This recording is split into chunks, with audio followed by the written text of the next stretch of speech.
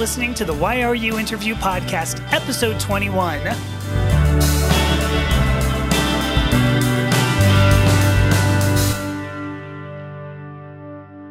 Hi, kitty cats. I am Amethyst Herrick, your hostess for Why Are You, an interview podcast about identity. In our last episode, we heard a story about healing through the use of fiction and tarot. And in this show, we meet Anna, a writer who finds peace in her identity through writing about her personal life and the struggles she faces on a daily basis. Anna also happens to have been one of my earliest transgender influences back in early 2022. This content is brought to you by subscribers of the Purple Paw Publications website, Gender Identity Today. If you are already a subscriber to Gender Identity Today, thank you so much. If you would like to support shows just like this one, as well as my writing and the writing of many other contributors on Gender Identity Today, please consider subscribing using the links you're going to find in the show notes. I hope you enjoy this interview with Anna. All right, and joining me today on the program, I am talking with the one and only Anna. Anna, thank you so much for agreeing to come and talk to me, because I was telling you earlier, you were kind of one of my early influences, and that's kind of neat. Yeah, that's kind of crazy, but yeah. I never thought I'd be anybody's influences. Yeah, not in a creepy way, like in a very wholesome. Well, if they can do it, I can do it. That's what it is. That works. So tending toward creepy, but mostly wholesome, mostly. Yeah. So it's my pleasure to be here. I'm very happy to be here. Cool. No, I hope you end up making a podcast, and then I'll happily, be interviewed if you want. Yeah. Just saying. Still thinking about it. Yeah. You should. All right. So I know Anna from Medium. I'm saying, that she was an early influence. I know you from Medium, obviously. So you've been writing for a long time. I think a couple of years, right? 2 years, almost 3? I think it's been easily 2 years now, I'd say. Yeah. I want to say it was coming up on 3. So, and I've only followed you for not quite 2. So it was end of 2021, maybe 2022. So you write, I know that, but then I'm looking at your YouTube page, which I will link to, by the way, in the show notes here. And you do so much music. I actually think of you, believe it or not, maybe more as a musician in terms of your creativity than as a writer. What if I stop there and just said, do you see the same, or? Yeah, that's how I kind of started. I really wanted to be a musician, like my whole life. It was just something that I just had a natural ability for it. Like, I remember being just a small kid in school, and my music teacher always pulling me aside, going, "My God, do that again," or whatever I was playing, whatever instrument, like xylophone or something. And I'd be like, "Oh, listen, I figured out how to play this song, or this song." Or she would say, "Could you sing this scale?" And then she would play the piano, and I would sing it right along with her. And she'd be like, wow. "My God." So she kept pushing me to do more and more. And every time there was like a parent-teacher night or something like that, she'd run over to my parents and say, "Oh, he's got a gift." So you should like nurture this. And my parents were always kind of like, "Yeah, whatever."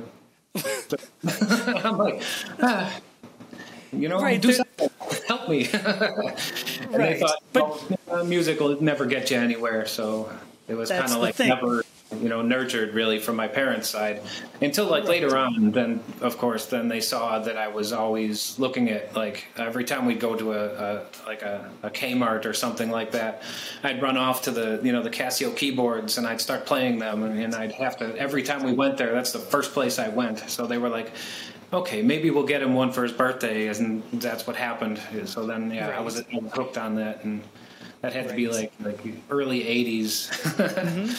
Was right when all this music was happening too, so. Exactly. Did you have one of those Casio SK1s? Do you remember that? I did, yeah. The sampling keyboard, absolutely. Yes, right. Oh, so much fun. Right. I used that to do remixes of Stacy Q. Do you remember Stacy Q and her Queen of Hearts? What was it called? Two of Hearts. Two hearts that beat as one. Do you remember that? Yeah. I need you. Yeah, that was my... I will have to edit out my singing from this, I think. I remember as soon as we got a video cassette recorder and video player, I remember I would throw in like copies of my favorite movies, and then I would take the SK1 and I would sample lines from the movie, and then play the songs, and then hit the button to have those lines in the movie in my songs. Yes. Oh my gosh, you were like early Thrill Kill cults. Apparently, so that's awesome. So then how did you transition into writing? I can't use the word transition, but how'd you get into writing? Yeah, the music and all that was kind of like I still do it today. In fact, I could show you this right here. I've always got one next to me. Oh, nice. Oh my gosh, that's a decent looking guitar there. My Jackson, my shredder. Yeah, right.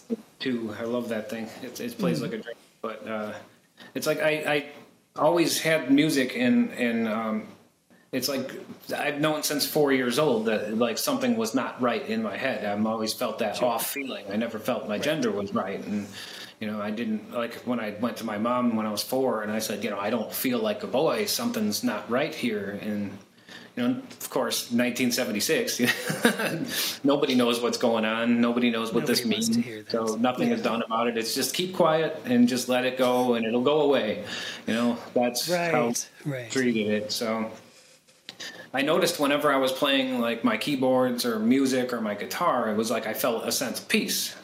So it's just like that's how the music just kept progressing. And then as soon as that was done and I'd put the guitar or the keyboard and put all my stuff away, that feeling just comes flooding back in my head again of that feeling like something is missing or like something is not right. And I was like, well, the music makes me feel good, so I'm just going to keep doing it. So I just kept doing it and doing it and doing it. So I think it got to the point where about a couple of years ago, I took all of the songs that I had on CDs and cassette tapes and stuff, and I transferred it over to digital files. And then I took those digital files, I consolidated everything off of hard drives and everything, and I ended up with nearly 10,000 songs.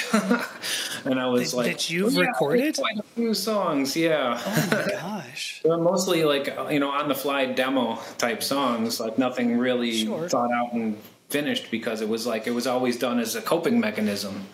Was my music, so it was like it kept the dysphoria down. It made me like I said, at peace.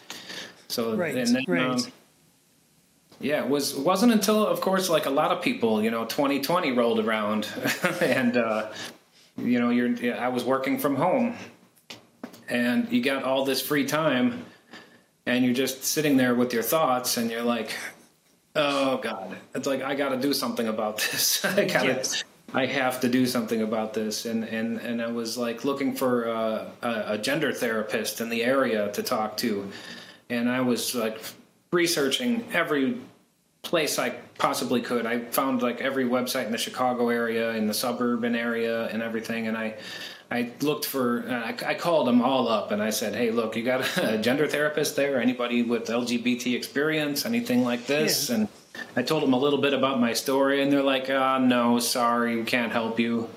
Or there would be somebody and then they would say, that'll be like $180 an hour and it's not in your insurance network. And I was like, oh, you gotta be kidding me.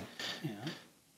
So then, that's when I just pulled out my trusty notebook, which I would always just journal in. And I always had a notebook with me, like, since I was a kid. I would always write down my thoughts. If I wasn't playing my music and that, I would write. And I would get all my thoughts out by writing in a notebook. And I had, like, stacks of notebooks after a while. And I was always afraid that, like, somebody in my family would find the notebooks. And, it's my deepest, darkest secrets and about being trans and all this and here and everything that I had learned, going to the library, researching, and gender identity and whatnot, everything I would write in these notebooks. And then, in 2020, then it's like, it felt like the pressure cooker was just building and building and building. And then 2021, it's like, I had to come out to my wife and tell her that, this has been with me forever. And we always hope it's just going to go away one day, but it's not going away anytime soon. It's never going to go away. It's always going to be there. It's just, this is who I am. Right. So then, we were trying to find help, and again, couldn't find anything. Even in Chicago, like Chicago's supposed to be very, liberal and LGBT friendly, and I couldn't really find much of any help there. If I wanted to go downtown, like near the lakefront, there's the Center on Halsted, and they did have help there, but they were, at the time, it was like understaffed. Mm-hmm. And they couldn't really take on any new patients in that, or any new, see anybody new. So in my looking at things and looking for information, all of a sudden I just ran into Medium somehow in that mix on there. And I saw, whoa, blogging. I'm like, well, that would save me some money on notebooks. I go through a lot of notebooks. So that's how it kind of like it transitioned from music to blogging. Is like, then I realized sitting there every day and letting my thoughts out, and then, not thinking anybody's going to read it. I just, like, this is just my notebook. This is just my, my 5 subjects, notebook, and I throw it down after I'm done, throw my story out there, and that's that. We'll see what happens. And now, after, I think I just did my 630th story on Medium, and it's like pretty much been a daily thing. So it's the same as my notebook, honestly. It's like, it's the first thing I do is like, I just go, all right, so what am I thinking today? What's on my mind? What do I got to get out? I got to organize my thoughts. And I don't know how if you felt gender dysphoria like real bad or anything like that, and while you were a kid or whatever. Yes. Yeah. No, I mean, actually, I mean, when you said, they said it'll just go away, it's like, no, I heard that. Yeah.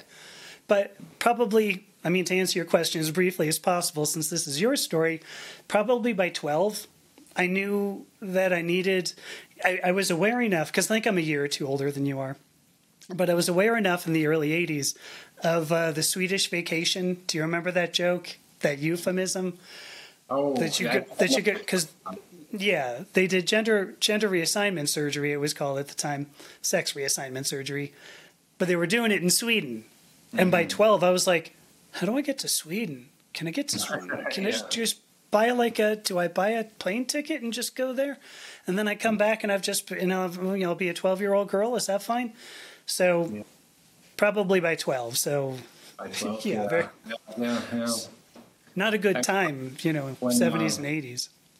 I remember, I think it was the James Bond movie came out, For Your Eyes Only, I think it was, and one of the Bond girls was trans. One of the background girls.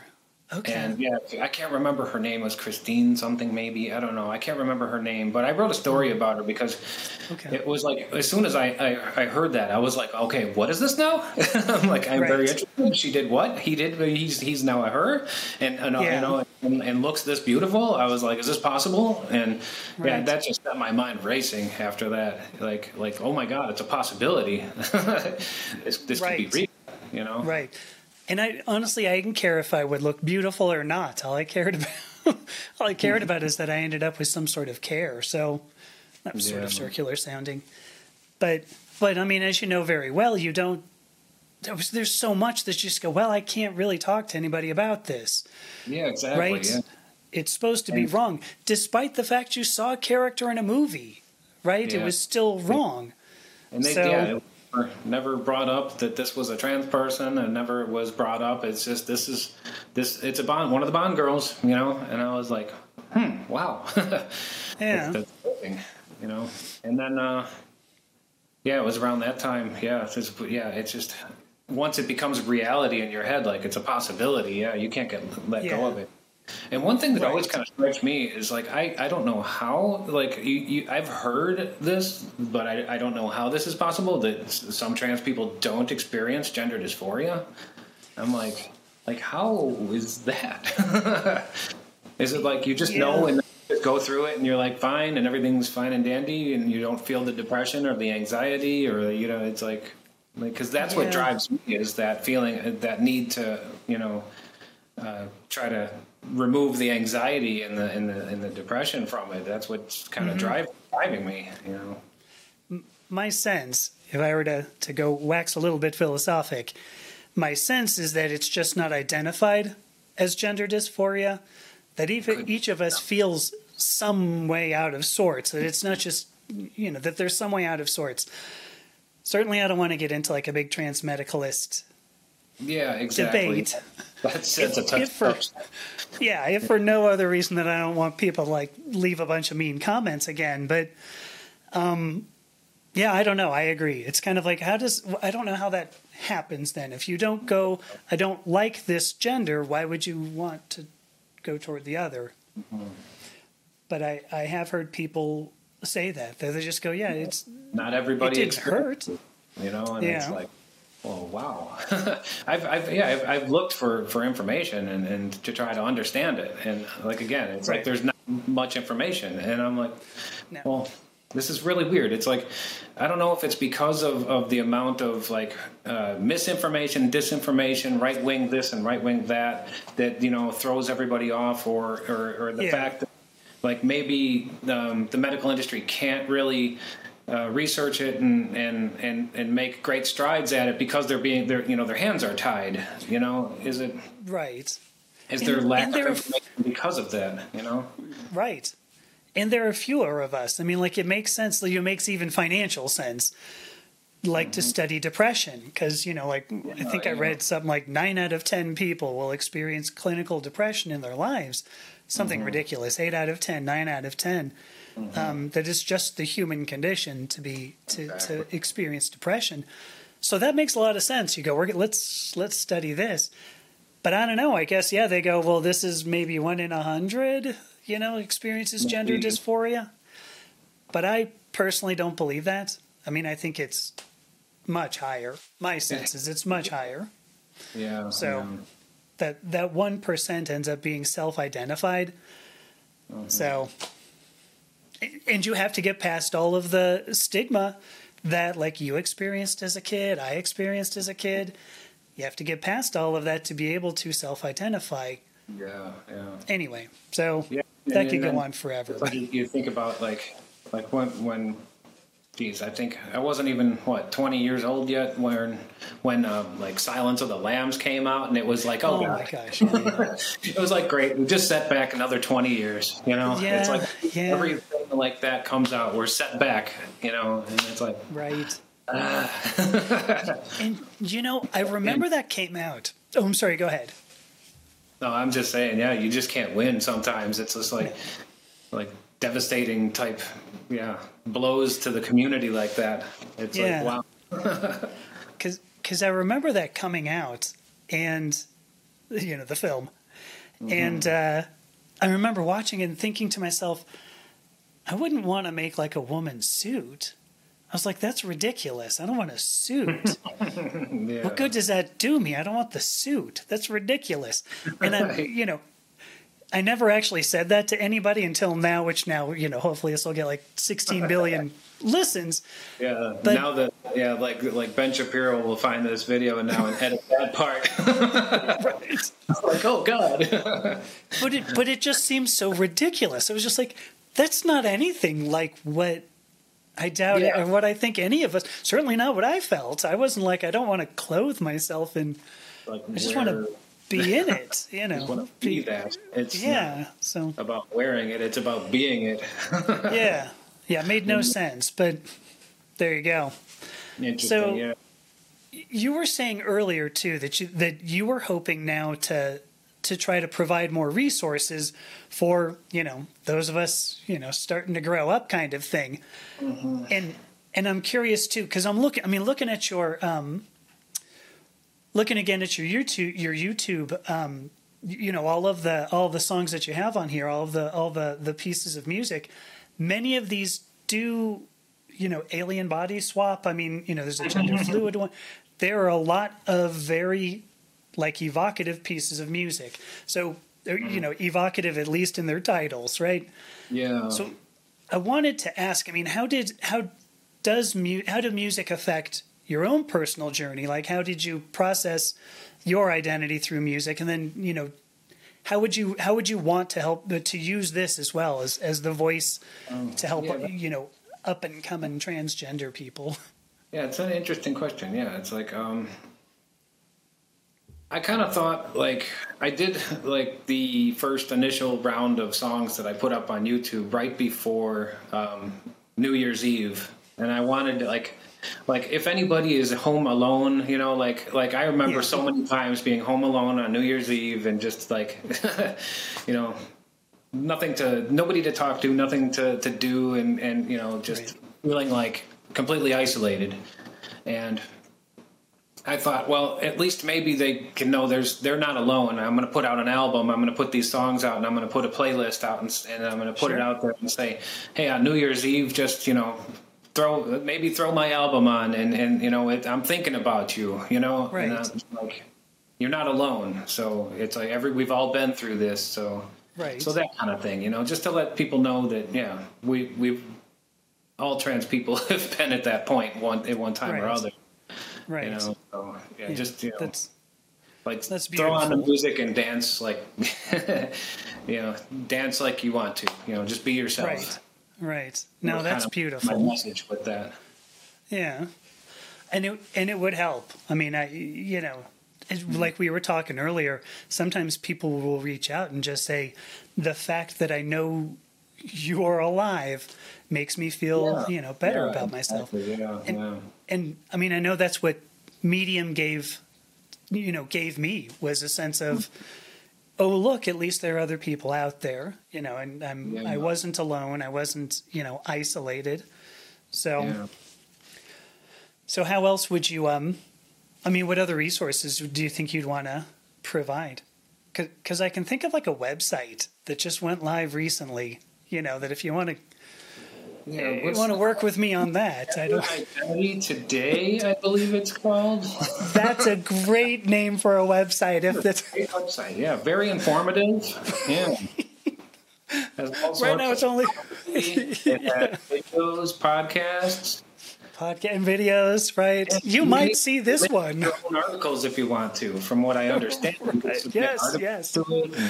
Yes, you can. So, what other?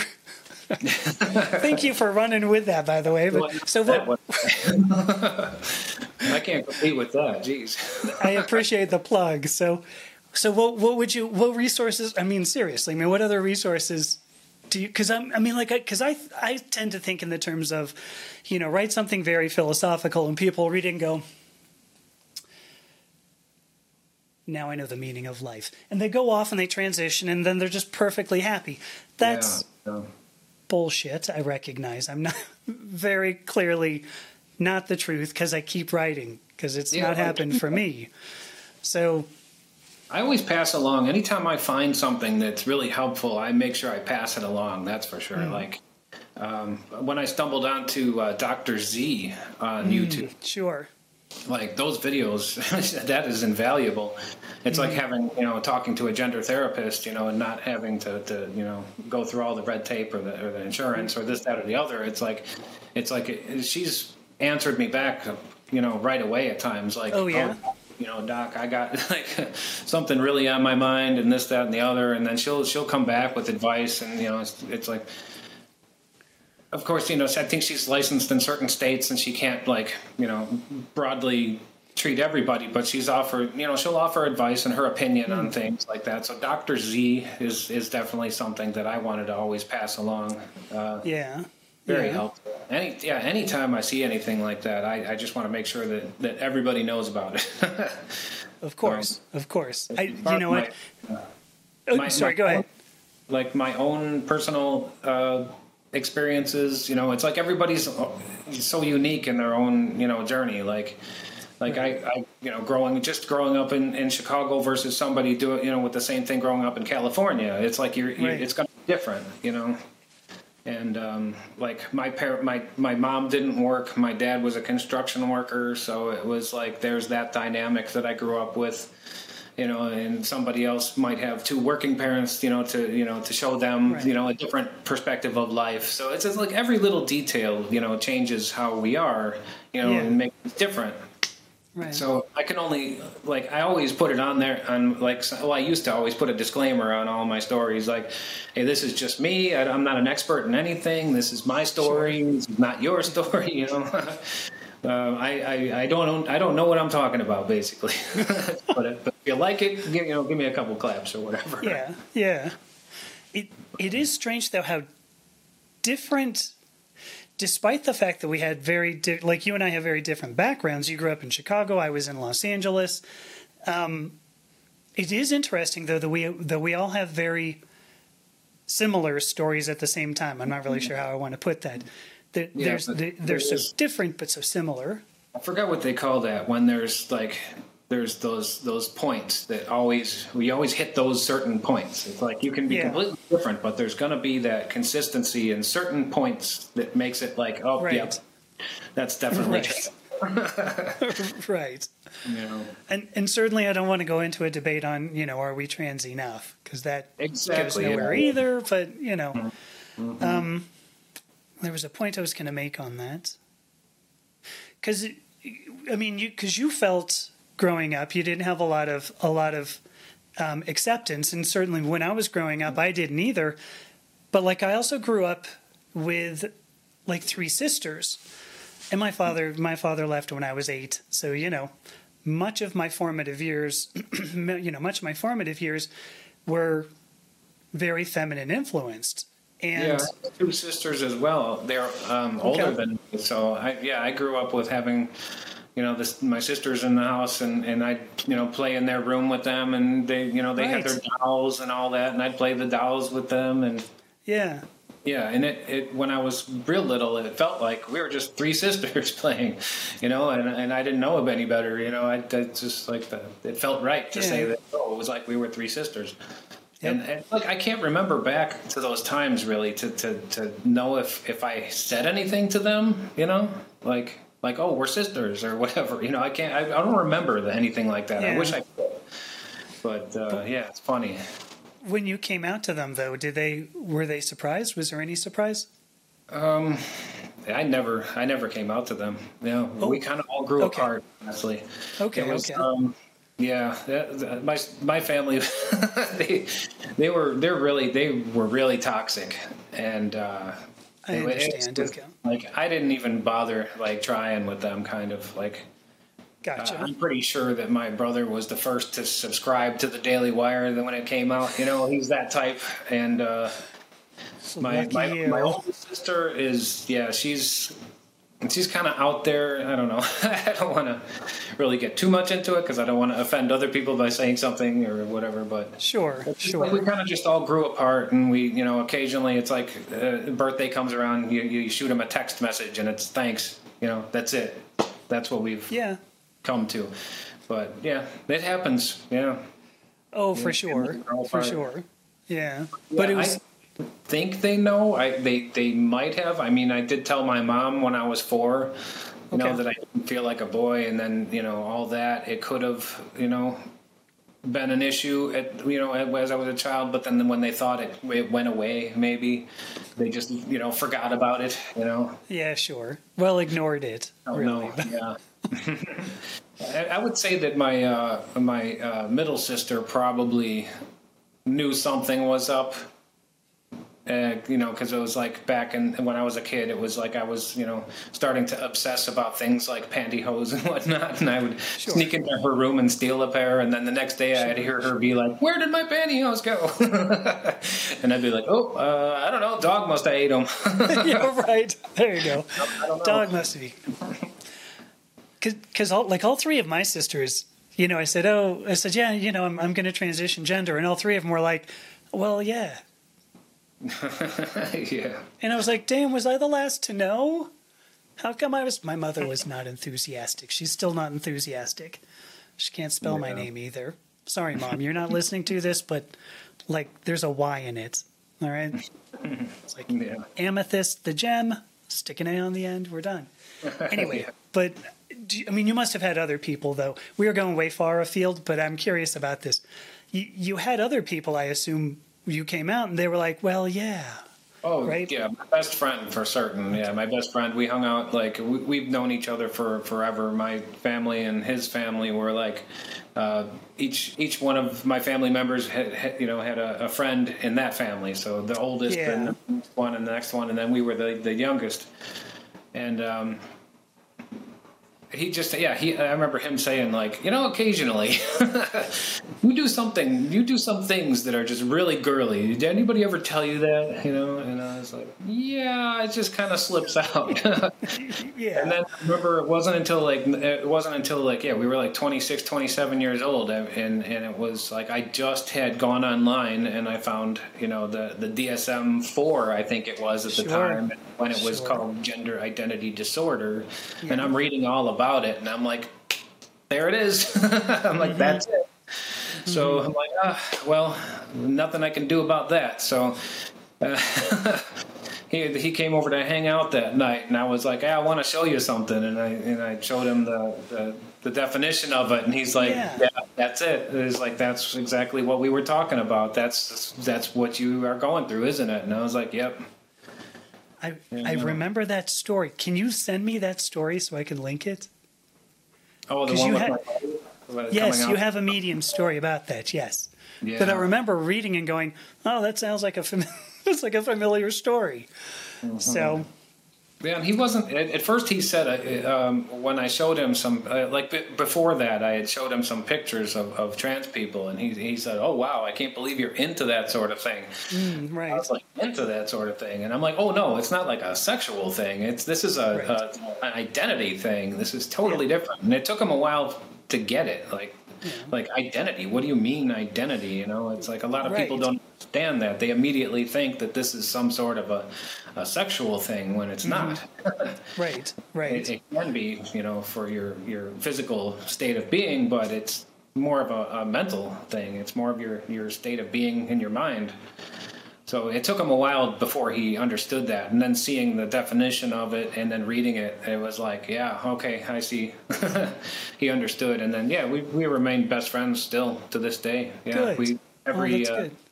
Every Wednesday we WhatsApp each other on video and fill each other in on what's going on, back in Chicago versus here and whatnot. So, we keep in touch. That's good. I'm glad to hear that. Because if there's one thing that I think helps people who are transgender, it's people who don't care. Yeah, there's enough people out there. Friend that understands. Yeah, it's so important, and it's so hard and so rare too. It's like we're rare people to begin with.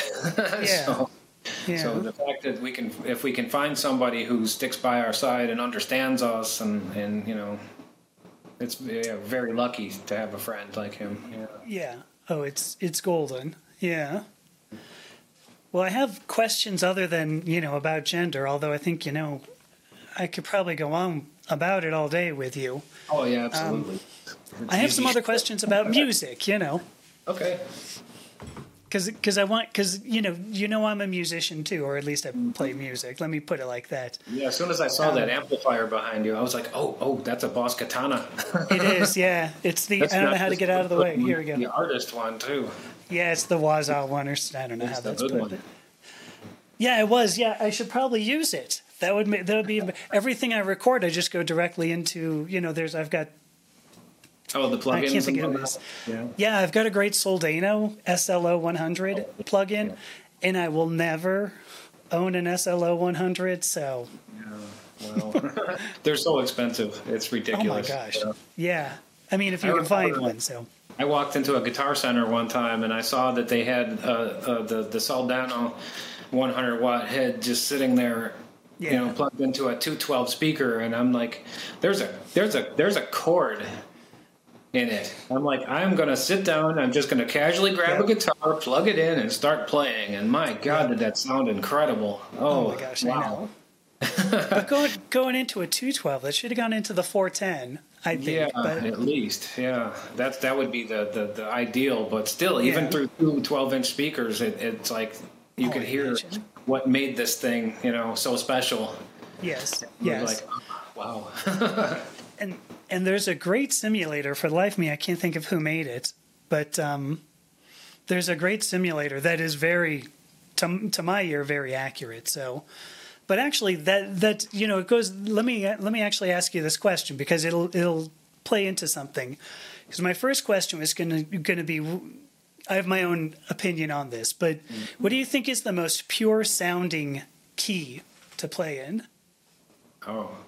Ooh, let me ask you a quick question first, too, because you haven't had any actual formal musical training, right? No, just what I picked up over time, like little bits and pieces, like of music theory and modes and that sort of thing. Yeah. Okay, so good. These will be better questions, because I don't want somebody. When you go, "What's the most pure key?" People go, "Oh, well, they're all about the same. I can tell you the temperament, the even tempered." So it's like, no. I wasn't. I don't want to hear about theory. There's something about an open G chord. I'll have to say that open G. Open G, okay. You just hit the E string on the G note and just hit the D in the G string open, and it's just the three strings just are like, oh, that's a pretty sound. That's powerful. For sure. And then I remember hearing years ago, I don't know if this is true or not, but that somebody said that the universe vibrates in the key of D. Oh my gosh, I didn't know that. I was like, is that true? I'm like, that's really cool if that's true. And then I heard about I think it was Pink Floyd, tuned down a full step most of the time. I think they tuned down to D, D standard. Yeah. And a bunch of other bands that I came across were playing in D standard, and I was like, I'm going to give that a try. And then going from, E standard tuning to D was it sounded so much bigger and more powerful. And I was like, really? I can see where the universe might want to vibrate at this note. Yeah, so I kind of kept it there since then. So yeah, I kind of keep all of my tunings into D standard. And then when you want to do that almost Texas blues kind of sound, you can drop that low string down to drop C and then do some slide with that, and it's like, oh, sure, that sounds powerful. Gosh, now you've got me wanting to try that. I've tuned to an E flat, a Jimi Hendrix or a Stevie Ray Vaughan thing, but never tuned down to D, because I was going to say D. Anytime I've set up an amp, there is playing in D is how I figure out how I want the amp to sound. Okay. To set EQ on it. But yeah, D to me it's always been I don't know. Maybe it's because it's the key of the universe. It could be. There could be something to it. It might be vibrating through all of us all the time. Who knows? Right. Yeah. I was hoping like anything too, that wasn't going to turn into like a Spinal Tap moment where you were going to go, well, D minor, it's really the saddest of all keys. People just break down, and now I'm turning it into a Spinal Tap moment. Cut it out. As long as it's to 11, it doesn't matter. All day. Right? Yes. I loved those. I think I had seen Spinal Tap before I ever saw one of the early Fender amplifiers, like a Bassman or something like that. Yeah. And I remember, one of the 410, I think it was a 410 Bassman. I'm trying to think what it was. But I remember walking up to one and going, oh, God, these ones go to 12. So who the hell cares? This one goes one louder. It's even one louder than 11, right? So yeah. Right. And then I remember there was a Marshall amp at some point. Oh, they in the 90s. Went to 11. Yeah, they purposely did that. That's funny. Right. And I remember there was another one that had a gain that went up to 20 or something. I remember seeing that and going, well, screw 11. If you hit, this goes to 20. 20. Yeah, way farther, So, gosh, I had a great question that was going to be a follow-on to that. Went right out of my head about the most pure key. Oh, no, I do remember what it was. Because you had said these are things you pick up, things you hear. So you're, when you're doing music, you're really just hearing it, right? It's not you're not visualizing it as notes on a page kind of thing.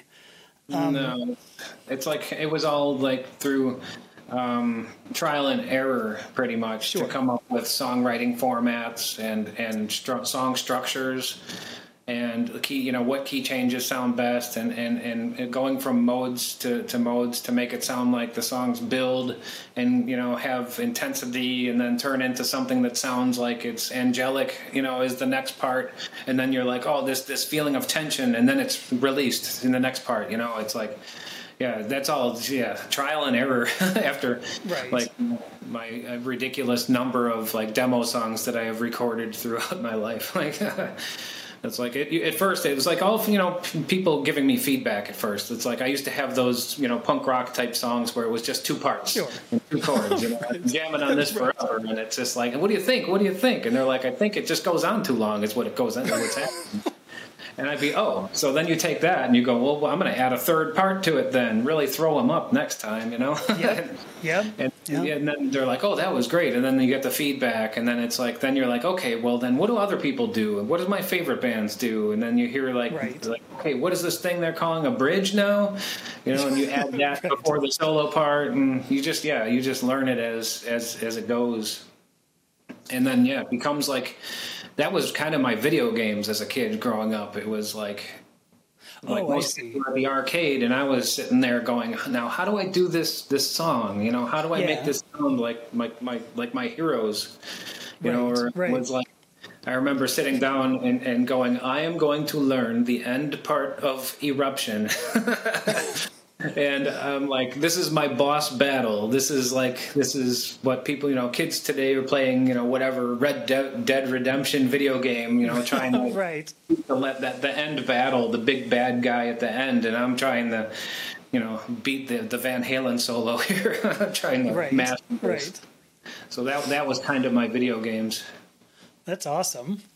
Did you ever, I'm curious, because I did this once anyway. I will also throw out the disclaimer. I was on LSD, so maybe I shouldn't, But can you visualize music? I mean, you said G, because like I hear a D, and the D has like a blue feel to me. I see. Yeah, that's kind of funny. I always see D as brown. Brown. Weird. Oh my gosh, really? Yeah. That's like like a brown sound, kind of a brownish, reddish brown, like fall. Reminds me of fall and like Halloween in a way. It's powerful. Okay. It's like a strong sound. It feels fuller. It seems to vibrate more, and it just sounds earthy and big. Yeah, So that's so just I get like a blue green with a brown in a way. Yeah, because then like F sharp is a very nasally kind of. So there's almost nothing worse to me than like an F sharp minor seventh. So I don't know why. Just you play that chord, and I'll probably be like, "Ooh, can you leave the room?" Yeah, it's kind of funny because a lot of people go for that as a note to break something up before they go into the verse part too, and it's like, well, that was shocking. That's kind of a shocking sound to have, but yeah. You can only go so far though, so. But like F sharp is like kind of an annoying orange to me. It's like kind of a. Yeah. I was gonna say it's yellow. It's definitely yellow. It's caution yellow. Yes, right. I'm thinking like the vests that like the. Yes. It's like, look out, the next part's coming. Right. So. Yeah. So how about is there a? I don't know why I want to ask this. It seems like an interesting question. So there are songs that I'll listen to, no matter what, they're going to make me cry. Like I know they're going to make me cry. And I got stupid ones too. Like I'll actually go first. Like Katy Perry's Roar. Yeah. Okay. Yeah, with me. I just thought I'd let that sit for a moment, but. Yeah, the Roar. Wow. Yeah, there was a Katy Perry. Have you heard of that song she has? Wide Awake. I don't know that one. Dang. I'll have to listen. I want to say I'm not sure if that one is. There might be a rap part in the middle by Kanye West, which kind of is like, ruins it. But no, I'm just kidding. Like that I'm song. Sorry, Kanye. If you're listening right now, Kanye, I'm sorry. We'll cut that out. He's like, oh, this is ridiculous. I'm turning this off. You know he is. But yeah, Wide Awake for me, that song was it's like even the production of it is like you put headphones on and you're like, wow, so this is what the top of the line production in a recording studio can do. This is like something to shoot for. That song is very powerful. And it's kind of, if you listen to the lyrics, it's like, you know, you realize, you know, like I think it kind of has like a lot to do with like, we can relate to it easily being trans. Like, it's like you see people for who they are, and you see like some people were just, you know, smiling and being nice to your face, but then they turn around and they treat you terribly behind your back. And then this song is kind of like, you know, she's wide awake now and she sees things for what they are. And I was like, oh, that is so cool. And the song is just brilliantly done too. It's just brilliantly produced. I will have to listen to this now. Yeah. Because I have the same thoughts about Roar, you know, that it's, you know, she was, you know, sort of, you know, somewhat naive, and then now she's not, you know. Yeah. You're gonna hear me roar. Oh, whoa, whoa, whoa, whoa, whoa. Oh, whoa. Yeah. Okay, I'm done. And in the same kind of vein, it's like I like Rihanna's Umbrella too. I don't know that one either. Start writing this down. I know, what's wrong with me? Playlist. Exactly. Can you send me a mixtape? Mm-hmm. Did you ever do those, like a mixtape for? Mark cassettes, the cheap ones that you buy. That you buy. They were hanging in the plastic, and yes, they were like 4 different colors. Yes, right. I'm thinking also like the Memorex ones. Do you remember that kind of looked like a Nagel print? There was like a blue circle and like a pink triangle, and and you're like recording them off the radio, right? You know, you try not to put the radio DJ's voice in there, when it cuts in and out. Yeah, right. So I'll look that one up too. But yeah, it's so interesting how music can be so. I don't know. It so speaks to us. It brings you back in time. It can put you in a mindset of like exactly how you felt like 30 years ago. You know, in times it's like you hear a song that reminds you of a certain event or something that was happening during a big moment of your life, and it just takes you back. Right. It's so powerful. Music can be so powerful. If I could just one song like that for somebody, you know, that would be great. I know, wouldn't it? But mine's changed. Mine's changed because I mean, when I was an undergraduate, like White Room by Cream was just huge for me, and I didn't give a crap about the lyrics. It was like I don't know. There's like a tiger in the train station. I'm not sure what the hell that means. I mean, I've read them now, and now I'm like, okay, I got it. You know, I got it. But you know, it was the sound of the wah pedal, especially at the end. You know. With where, you know, Ginger Baker's doing a double bass drum. And anyway, that was very powerful. But then, you know, it's maybe 35, I guess. And I learned this is, by the way, here's a crazy thing. White Room is in the key of D, right? Okay, maybe you knew, maybe you didn't. The other major, really influential piece of music on me was Tchaikovsky's Violin Concerto in D. How about that? Yeah, D again. Yeah, but it's you know it's switched around because now I'm listening to lyrics and I didn't care about lyrics, you know, 20 years ago. Because now I listen to Adele and go, oh, that made me cry. You know. Yeah. Sweetest Devotion. I'll never be able to sing that. Oh yeah, it's like I went back recently and I went back and visited a bunch of songs that I didn't really give a lot of thought to back when I was a kid, and it's like I started listening to Annie Lennox, and I was like, oh wow, oh my God, like this woman is incredible, and now I wish I would have paid more attention throughout my life. I know, her, you know? And it was like that little, I think it was what is it, Little Bird or something like that song she's got. Oh my God, yeah, that one brings a tear to my eye when I hear it. Okay. That one, powerful. And her voice, so much soul in her voice. It's incredible. Oh, very much. Yeah. I'm trying to think. It was a Eurythmics song. I don't think it was just her, because I can kind of see the video with Dave Stewart. Stewart, I don't know what the song was. I can hear it in my head, and I'm not going to sing it. But. I remember "Sweet Dreams" was like so controversial when it came out. When the video came out, they're like, "She's got short hair. She shouldn't have short hair." I know. It was crazy, and it was like, "What?" I couldn't figure out why everybody lost their minds over that when I was a kid. I think I was like 10 when that came out, maybe. Sure. And I was like, "So, why is it such a big deal?" Yeah. Right. Why is somebody not presenting as the gender you think she ought to be? Why is that a problem? Wearing a suit. That's not right. It's like, why? It fits her quite well, actually. It's almost like this became a point for you for the rest of your life. What a crazy thing. Yeah. That Annie likes. Then Culture Club, too. Maybe Culture Club was Culture Club, yeah. I remember like people going, "Boy George looks more like Girl George," that whole thing. Right. And there was a lot of synth pop bands and they all had makeup on. I did a story about that too, because it was like I remember walking through the living room of my house and MTV was on, and I can't remember what band was on. It was that song.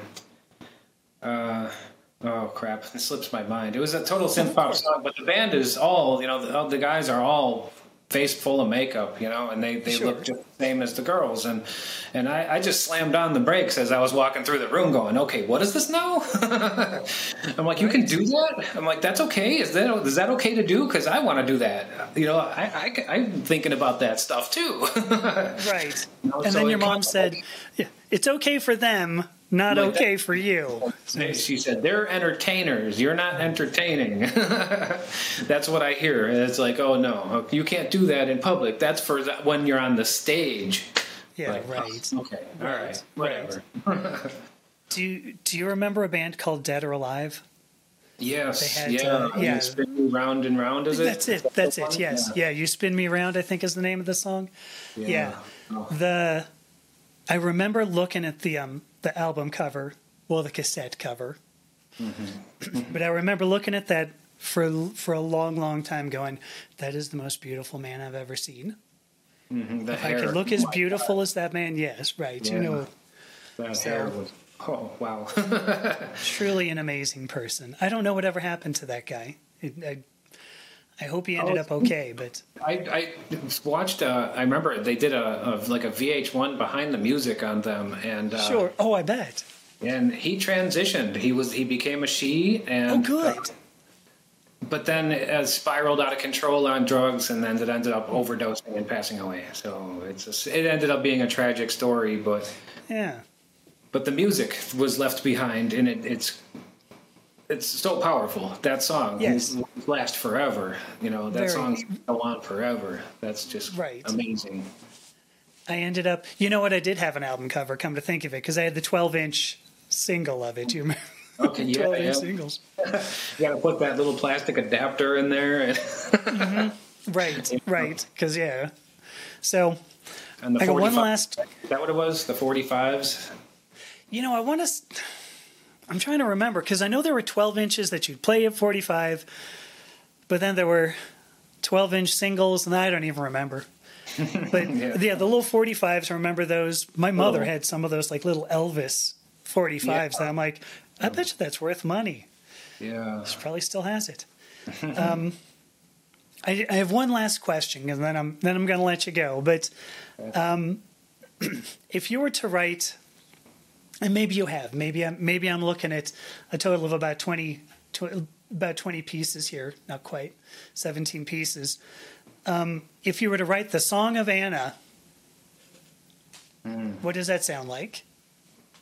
There was a song that I used to kind of noodle around with, and I've probably recorded it like 4 or 5 times. It's not up on YouTube, but it's like I was just thinking about this the other day too. It's like the first time I recorded it, I want to say was like 1993, and I did it again like 10 years later, and then after that, and I'm just trying to like perfect it, and it's just, and I always would title it "I Wish." Oh my gosh. And it was this feeling of, I just wish, you know, I just wish everything could be perfect. I wish the world could be, you know, a perfect world. I wish people could all be happy. And I wish that, you know, that's pretty much what I would say would be my song. It's almost like a prayer for the world in a way. And for yourself, because clearly you've wished as well. Mm-hmm. Yeah. If I think about this too much more, I'm going to end up breaking down on camera. So yeah. That's really amazing. Gosh. It's a powerful song. I just can't. It's been like 30 years in the works, and I can't seem to perfect it. You know, it's like I would get it like I remember the first time I recorded it. It was like, oh, it gave me goosebumps and everything, and I think this is it. But there were parts that I screwed up. You know, I wasn't good enough back then, and sure. I missed some things. I flubbed some notes, and the production was bad. And then I'm like, okay, I'll try it again when I get better. So then I got a little bit better at music. I tried it again, and then it was like, well, it didn't come out as good as the first one, but at least it's like technically better. So then I tried it again years later, and it's like I'm now gonna like actually thinking about trying to redo that song again and see how it comes out and see if I can do something with the new technology. Right. How it goes. So hope for the best. Fingers crossed. Oh, I do. My stories that way too. Fingers crossed. Yeah. For the best. I hope very much I get a chance to hear it because I'd love to hear that. I think I can completely. Yeah, I don't know. I think I'm just going to stop there because I hope I get a chance. So, well, Anna, we've been talking for like 50 minutes, well, more, but you know. Yeah. You know, I'll say again, you know, you were one of the early people I read, and I just wanted to thank you for, you know, everything you helped me sort of process, whether or not you knew it, because nobody does. Anytime I've said that to somebody, I'm like, hey, thanks so much. And they go, yeah, sure, whatever. But it really made a big difference to me, meant a lot to me. And being able to talk to you now and tell you now means a lot to me too. So thank you so much for that and for talking to me. Thank you for the kind words. I appreciate it. I'm glad that I'm able to help somebody, you know. It's a good feeling. And it's like not what I initially intended to do on there. You know, I just kind of wanted to air out all my thoughts. But yeah, if it helps people, that means so much to me. Yeah. Right. Yeah. No, I mean, I think none of us goes into this thinking, if I write something, somebody's going to get something out of this. It's going to help. Exactly. I know I didn't. Yeah, so it's like the people who go on Medium trying to just write for money.